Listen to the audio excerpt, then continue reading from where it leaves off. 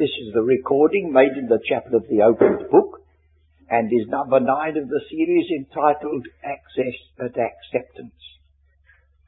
It has been our joy to trace in Colossians chapter 1 from verse 12, where we give thanks to the Father which hath made us measure up to or meet for the inheritance of the saints in the light, down to the final act, verse 22, in the body of his flesh through death, to present you holy and unblameable and unreprovable in his sight. In the light, in his sight, holy, unblameable, unreprovable. When you say, well, that's the end of it, there's no more to be said. That is true from one aspect. But we start all over again now, friends. Because if you will allow the apostle himself, not me or somebody else, to remind you, will you glimpse at verse 28 of this self-same chapter? He's speaking about Christ, whom we preach, warning every man, and teaching every man in all wisdom, that we may present every man perfect in Christ Jesus. Present. Well, if we're going to be presented, it says in the verse 22, present you holy, unblameable, and unreprovable in his sight. Now it says, I want to present you. And if you turn to the 4th chapter, you'll see there's somebody else on the same track, helping the apostle. Verse 12. Epaphras, which is one of you, a servant of Christ, saluted you, always labouring fervently for you in prayers, that ye may stand perfect and complete in all the will of God. Perfect and complete. He's praying for you. You could turn round to him and say, well, it says in the epistle to the Ephesians, ye are complete in him. What are you worrying about? But don't you see, it's one thing to be holy, unblameable, unreprovable in Christ. It's another thing for that to be the description of your corresponding walk in this life. We are not in any measure questioning or altering the fact that no charge can be laid against God's elect, so far as their acceptance in Christ is concerned. There is no condemnation to them which are in Christ Jesus. But at the same time, we are reminded that every one of us shall stand before the judgment seat of Christ, that we may have his commendation or his comment on our service, our walk, and our witness. You see, we've got to be so careful we don't confuse the issues. One person stresses, by grace are you saved through faith, and that not of yourselves, it is the gift of God, not of works, lest any man should boast, and stops there. And another person reminds him, but we are saved unto good works, while we're not saved by our good works. Somebody stresses salvation is not of works, and yet Philippians says work out your own salvation. He doesn't say work for it, but he says work it out. So we've got figures. Some figures are using a tree, which is rooted and grounded. And then the one who has rooted and grounded that tree comes along presently and looks for fruit. The root is there. The fruit may or may not be there. And so we have to take this a stage further this morning. That he who has made us acceptable or accepted in the beloved is now saying to us, well, won't you walk acceptably? Take another instance. We have been made nigh by the blood of Christ. What does the scripture say? Let us draw near. It's one thing to be made nigh in Christ, and another thing for you to stand upon that ground and draw near as a consequence. The passage we had read in 1 Corinthians is well known to us. They all passed through the Red Sea. They all partook of the the water, they did many things, but with many of them, God was not well pleased. Look at the striking example. Moses, a man honoured by God more than any other man in the Old Testament. He said to an ordinary prophet, I make myself known by a vision or a dream, but with Moses my servant is not so. To him will I speak as man to man, mouth to mouth, and the similitude of God shall he behold, so on. Yet Moses, because of his high position, forfeited the land of promise and never went in. And Joshua took them in. There's more to it than that, of course. Moses stands for law. And the best that the law could do would bring you to the edge of the river Jordan and stop there. It's only Joshua, whose name is Jesus in the New Testament, who goes through the river Jordan and takes you into the land of promise. But still, you see, there are two sides, as there so often is, to this question. There's no possibility of us earning our salvation, or making ourselves clean, or making ourselves accepted. But when once we have that position in Christ, the apostle says, well now, my preaching and Epaphras praying is that you may be presented or stand perfect. Well, you say that's a difficult word, because how could you perfect this? Well, when you just glance back to the 2 Corinthians, just to see his use of it there. 2 Corinthians chapter 6. He says in verse 14, be ye not unequally yoked together with unbelievers. For what fellowship hath light as righteousness with unrighteousness? And what communion hath light with darkness? And so on, right the way down. Then in chapter 7, he says, having therefore these promises, dearly beloved, let us cleanse ourselves. We're not cleansing ourselves in the sense that we're making ourselves acceptable to God in the original sense. But surely there should be a thought, if I am absolutely spotless in the presence of God, should I go splashing about in all the mud of this world because it doesn't matter? So he says, having therefore these promises, dearly beloved, let us cleanse ourselves. It should have a reflex action. From all filthiness of the flesh and spirit, perfecting holiness. Well, you say, now, that's incomprehensible. Even Shakespeare has put his finger on it and says, you're talking as though you can gild the lily or paint the rose. Oh, no. We are only saying that that which is ours in Christ should be reflected of what is in our own, as it were, particular pathway. And so, we had read to us in our scripture reading Psalm 91. You may know that Psalm 90 and Psalm 91, so far as we know, were both written by Moses. Psalm 90, they spend their days, years as a day that is told. They count their days and they won't live out, because that refers to those who were 40 years old and upward, who went into the wilderness and forfeited the land of promise. And they murmured and said, the children that we brought out are going to die. And God says, the very children that you've murmured about will outlive you. And so Psalm 91 says, you need not be afraid of the pestilence or the arrow that flies by noonday and so on, you see. So now we are facing another aspect of truth. They are both in the Word of God, and they balance each other. First of all, we are completely and forever accepted in Christ. Nothing can alter our righteous standing before God. And one day we shall be presented without spot in that holy presence. But then when it comes to our manner of life and our service, oh, what differences there are there. Not one of us can say with regard to our service, it's absolutely perfect. The very saying of it would mark us as ones who have very little discretion. That mustn't make us, as it were, cast down.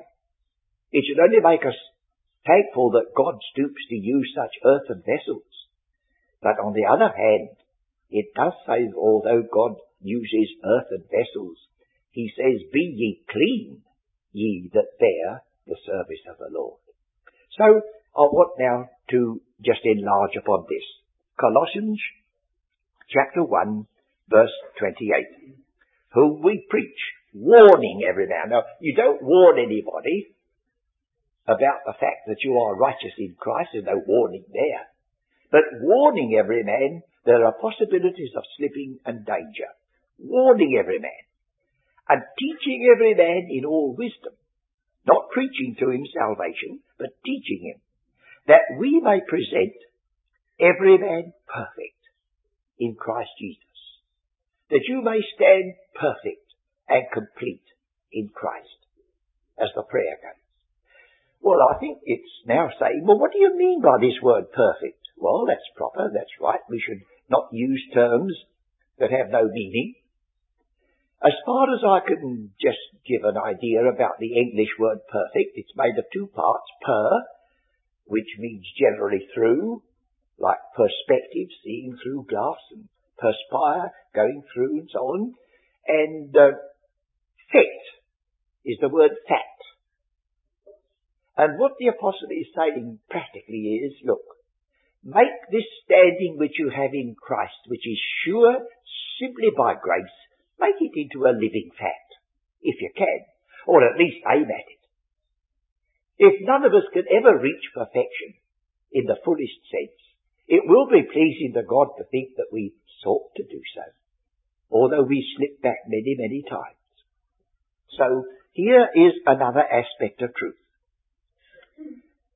I think the next thing I ought to do is to ask you to become acquainted with the word that gives us the word perfect and its different varieties.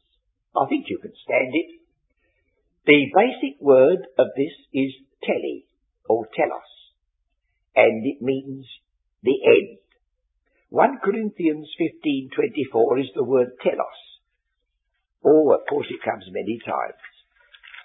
1 Corinthians 15:24. Then cometh the end. The end. That's the end of time, the end of opportunity, the end of the ages, and the resurrection and coming of Christ. So that's fairly straightforward. Now, teleios, that's taken from it. We find in quite a number of passages. Let's turn to teleo.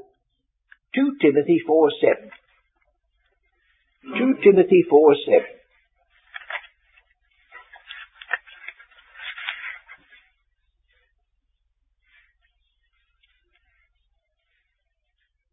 It's the apostle speaking of himself.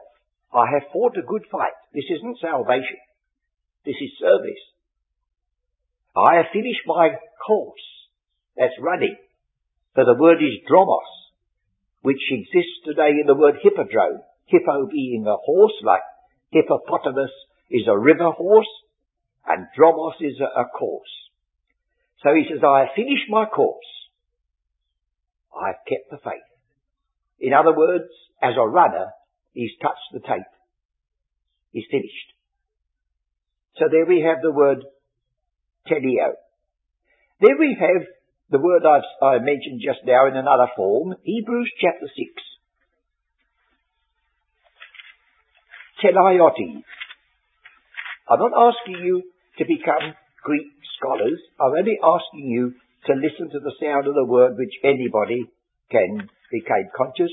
And Hebrews says, chapter 6, therefore leaving the principles of the doctrine of Christ, which is a shocking translation in modern terms, because we are mourning the fact that so many teachers and preachers are actually leaving the principles of the doctrine of Christ. That's because the word principles has in some measure changed its meaning.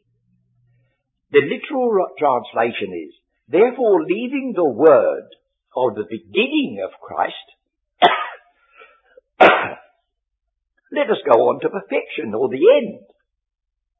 You see? It's contrasting with the beginning. It's going on to the end. And if you will glimpse at the preceding context, verse 13, chapter 5, for when for the time ye ought to be teachers, see the time has slipped by, ye have need that one teach you again, which be the first principles of the oracles of God. You want the beginnings, and are become as such as have need of milk, and not of strong meat. For everyone that useth milk is unskilful in the word of righteousness, for he is a babe. That's a little word of warning to suddenly saying to somebody, here, will you take the Sunday school class, and you don't know just where they are? If there are babes taking milk, there may be a danger to the others, because they shall not perhaps minister the word as it should be. For everyone that useth milk is unskilful in the word of righteousness, for he is a babe. But strong meat belongeth to them that are perfect. Perfect. Full age. This is the same word coming up again. Doesn't mean to say they're perfect in our sense of the word, but they've grown up. And are able, have their senses exercised to discern both good and evil. Therefore, leaving the word of the beginning of Christ, let us go on unto the end, not always standing and staying and emphasizing the first few fundamentals. Then we have in the Acts of the Apostles, while we've got Hebrews, let's look at chapter 12, verse 2.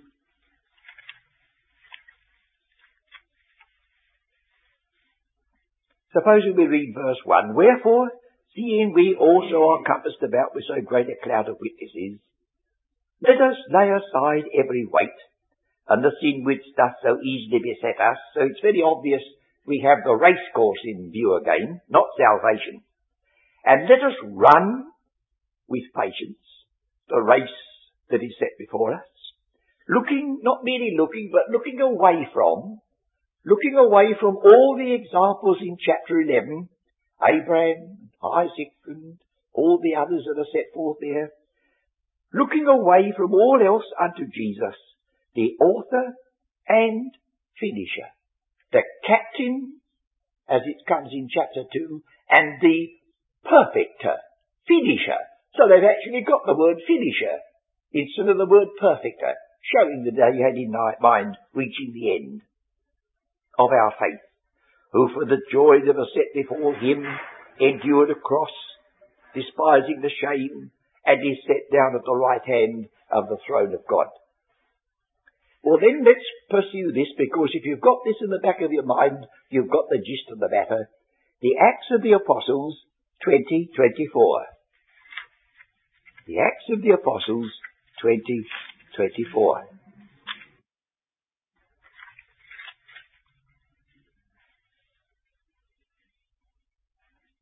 But none of these things move me, neither count I myself dear unto my life, dear unto myself, so that I might finish my course with joy. That's what he hoped in the Acts. That's what he attained as according to 2 Timothy 2. And then, one more passage, 1 Peter chapter 1 verse 13. And then I won't load you with any more, but I think if you have any interest in the inspired word of God, you'll realize that this is a group of words that will pay for very careful examination. 1 Peter 1:13. Wherefore gird up the loins of your mind, be sober, and hope to the end for the grace that is brought unto you at the revelation of Jesus Christ. So let me just go over these words. You'll hear the word T-E-L coming in every case. And if you have a television, that's the word which has been brought into modern use. I don't mean to say that a television is perfect. As far as I know, some who've got them say they're just the opposite. But the real meaning of the word television means to see at a distance. At the end. You're at the end. You're seeing something that's far off. Just the same as telescope is to see a long way off. Or a telegram is to write something a long way off. Or a telephone is to hear something a long way off. We've got it, you see. It's with us. So here we have the apostle, saying, I'm warning you and I'm teaching you that you may attain the end for which you have been saved. You see, salvation is a complete thing in itself. But God says, yes, but I saved you for something. And the preparation of that is going on now, in our walk, in our witness, in the fruit we bear, in the experiences we pass through, in the failures we make. They can all be overruled and blessed, so that we may go on unto, as he says, perfection. So I've given you teleios, telos, telio, teleites, teleio, teleios, and teleiotes. You can see they're all variants of the word tel, which means distance, and some sort of idea of a long way off. Well, now we have many contrasts. But you will notice, if you will, coming back to Colossians, the parallels that there are in this with regard to these two men. Colossians chapter 1, the apostle says, whom we preach, warning every man. If you look a bit further down in chapter 2, verse 18, let no man beguile you. What of? Your salvation? No. Can't do it. But of your reward. Let no man beguile you of your reward. Look a bit earlier. Verse 7, rooted and built up in him and established in the faith. And then he says after all that, verse 8, beware lest any man spoil you. Beware that anyone beguile you. So you see, while we're on our travelling home, we are passing through enemy country. And the evil one cannot rob us of our acceptance in the beloved, but he can do a tremendous amount of harm in our daily walk and witness and fellowship with the Lord. So please don't go away and say, I've undone all that we have done by going through the passage in Colossians. It's based upon redemption, reconciliation, the blood of his cross, and can never be altered. If you are in this position, by grace you're there forever. Once in Christ forever, thus the eternal covenant stands. And then it goes on, none can pluck you from the strength of, from the strength of whatever the title of God was, I forget. Like Emmanuel's hand, like that. There it is. So we've got these two, and they balance, you see. They balance. And the word balance is a scriptural term, although it's translated worthy. In Ephesians, you do know, or most of you do know, that the 3 chapters, 1, 2 and 3, give us the revelation of our position. Or, as we might write across the top of it, doctrine. It doesn't tell you what you're to do. It tells you what God has purposed and planned and accomplished and will do. And then chapters 4, 5 and 6, another 3 chapters, says, well now, walk worthy of this calling. Worthy is the putting in the balance what it is worth. Like that. The actual word is borrowed from the beam of a balance. Now don't be alarmed, friends. You won't discover that your beam of balance is perfectly horizontal. Not in this life. But it should be your prayer that it should get a little more horizontal as the days go by. And you mustn't despair if it never does. Because there's not one of us, not even the Apostle Paul, who was so perfect as that. But it's encouraging to know that God will never forget even a cup of cold water given in the name of Christ. So we go on. Well, now we have this, one of the things which links these two passages is we continue, whom we preach, warning every man and teaching every man in all wisdom, that we may present every man perfect in Christ Jesus, whereunto I also labour, striving according to his working, which worketh in me mightily. He said, I'm doing it, friends. Don't forget, I know I'm an apostle. I know I have supernatural powers. But he said, if you only knew the conflict that goes in my heart sometimes. He says, you remember I've already written to the Romans a little opening of that. He said, when I would do good, evil is present with me. Oh, wretched man that I am. And then he ends up by saying, he says, oh, wretched man that I am, therefore there is now no condemnation to them which are in Christ Jesus. That's not what you might call an ordinary sequel, is it? But you see, he says, I'm not questioning my salvation. I'm not questioning my justification before God. I'm not saying there's a possibility I may be condemned. I never can. But he said, for any one of us to say we've reached the end and touched the tape and we've reached perfection is simply because we do not realize what perfection involves and what a righteous standing includes. And so we have here, he says, whereunto I also labour, striving according to his working, which worketh in me mightily. A little earlier I quoted Philippians. Work out your own salvation. Have you had a try at that? Well, don't before you read the next verse. For it is God that worketh in you. To try to work it out without him is just to ask for misery. But to cooperate with the working of God through his Spirit and his Word is to slowly and totteringly, like a little baby, falling down so many times, but getting up again, learning how to walk.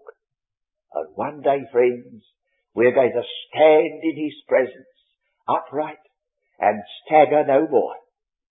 But here again, another thought. Verse 4.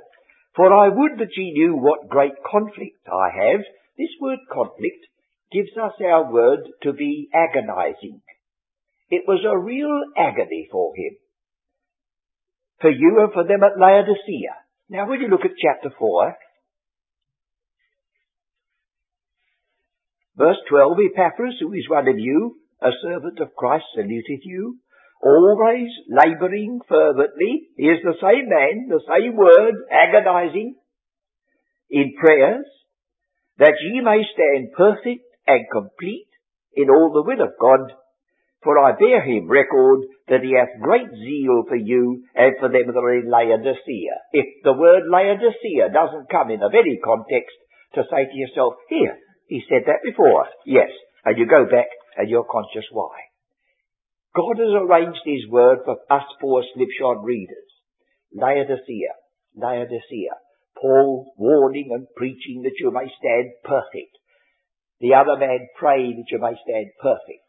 Let's thank God for the way he's written his word for us slipshod readers. Well now, we've got 2 or 3 words as I've suggested in this very passage. Let's look at them again. The warning words. He said, I'll warn you. Verse 6, as ye have therefore received Christ Jesus the Lord. Well, how have you received him? He's the gift of God. He's my Saviour without anything that I can do to make my salvation possible, right? As you have therefore received Christ Jesus the Lord, so walk ye in him. So walk ye in him. Still go on by faith and grace. As ye have therefore been rooted and built up in him. He combines together the 2 figures that he uses elsewhere. Rooted as a tree, built up as a building. And if you were to say to him, well, you can't mix them up, he says, wait a minute. I know. But I'm using living stones, not merely granite and so on. So rooted and built up is all right. As ye have been taught, established in the faith, abounding therein with thanksgiving. And then he says, now beware. Beware lest any man spoil you through philosophy. Now true philosophy must be true. because it simply means the love of wisdom. But the scripture is nearly always pointing to the wisdom of this world, which comes to naught, which never leads to Christ. And Christ is the wisdom of God. So beware of being spoiled. The word is a word taken from battle, to rob a person of his armour, having stricken him down. Beware. Not only philosophy, but a vain, deceitful philosophy. Because it's not quite true to say, and a vain deceit, but it's a vain, deceitful philosophy that you've got to watch out for. After the tradition of men. Just find out where it comes from and who said it. After the rudiments of the world. All those elementary things that people accept without question. And then the final test. And not after Christ. The simplest of us, the very babies among us. If we could only remember, is this in harmony with Christ? Yes or no? Oh, how many of life's problems would never have bothered us if we could have only have sat like little children and made that question and got the answer. And then he says, now don't think I'm robbing you of anything. Don't think I'm cheating you of anything, for in him dwelleth all the fullness of the Godhead bodily. Is there anything you can ever want that he cannot supply? And if he doesn't supply it, he's the wisdom of God as well as the power of God. So there's a reason why. And then he goes on to say, and ye are complete in him. And the fellow worker with him prays that we may stand perfect and complete. He's not saying he's going to add to completion. That's impossible. But he says it is a point to realize your completeness and act in harmony with your completeness in him. This is a fullness indeed. And then further down, it says with regard, of course, he's up against a philosophic aspect of teaching, and he's up against the introduction of some of the elementary, rudimentary things of law that were creeping in, like in Galatians. And so he says, in verse 14, blotting out the handwriting of ordinances that was against us, that was contrary to us, and took it out of the way, nailing it to his cross. And having spoiled principalities and powers, it looks as though principalities and powers stoop sometimes to mislead God's people, even with regard to these things. He made a show of them openly, triumphing over them in it. Well, now, if that's been done, this is the answer. Let no man therefore judge you. Don't go about judging your brother, friend, and don't let him judge you. You stand in the presence of God and get the judgment there as far as it's humanly possible. Let no man therefore judge you with regard to meat or drink or respect of a holy day or to the new moon or to the Sabbath days. Now all these things are in the Old Testament scriptures, and you remember a man who broke the Sabbath day, God said he must be stoned to death. What a change. Writing to the Romans, Paul, who knew that, said, one man observeth one day, he does it to the Lord. And a man doesn't observe any days, and he doesn't observe any of them, does it the same spirit to the Lord. Oh, let's be careful we don't load some of our friends with burdens which they never ought to bear now, for they've all been taken. Let no man therefore judge you in meat, or in drink, or in respect of a holy day, or to the new moon, or the Sabbath days. We're very glad to be here in this chapel on Sunday morning. It's convenient. But there's no holiness about Sunday morning. If we met any other morning, it wouldn't make any difference, not to us or to the Lord. And so he goes on. These are shadows. Shadows. The law having a shadow of good things to come. And not the very image of those things can never, you know how it goes on, take away sin, satisfy the conscience. So it says we've done with shadows, which are the shadow of things to come. But the body. Now this isn't referring to the church, which is the body. It's the contrast of the shadow. The shadow has passed. The reality is here. And we are blessed and accepted in the reality.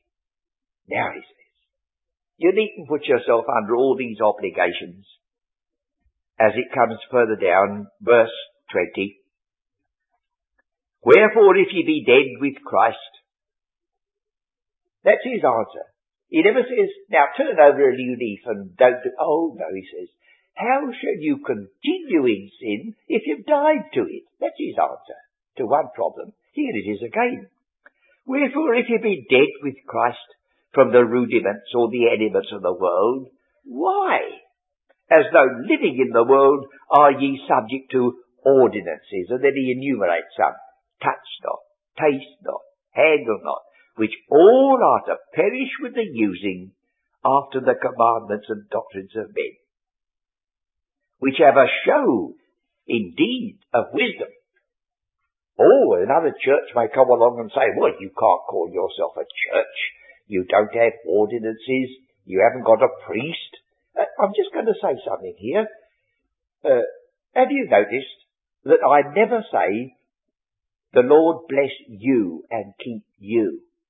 So that's the word of a priest talking to his congregation. I say the Lord bless us and keep us, for I'm just the same as you are, exactly on the same footing. The only priesthood that we recognize is the one there at the right hand of God, not down here. So he says, which things have indeed a show of wisdom, in will worship and humility and neglecting of the body. Or you say, aren't they good people? But he says, you look what the consequence is. Not in any honour, to the satisfying of the flesh. They're satisfying the very flesh they're neglecting. Oh, what strange creatures we are, aren't we? If I've done anything at all to illuminate this thought, that we are perfectly accepted in the beloved, let us just walk in the strength and the light of that truth and seek by grace to walk worthy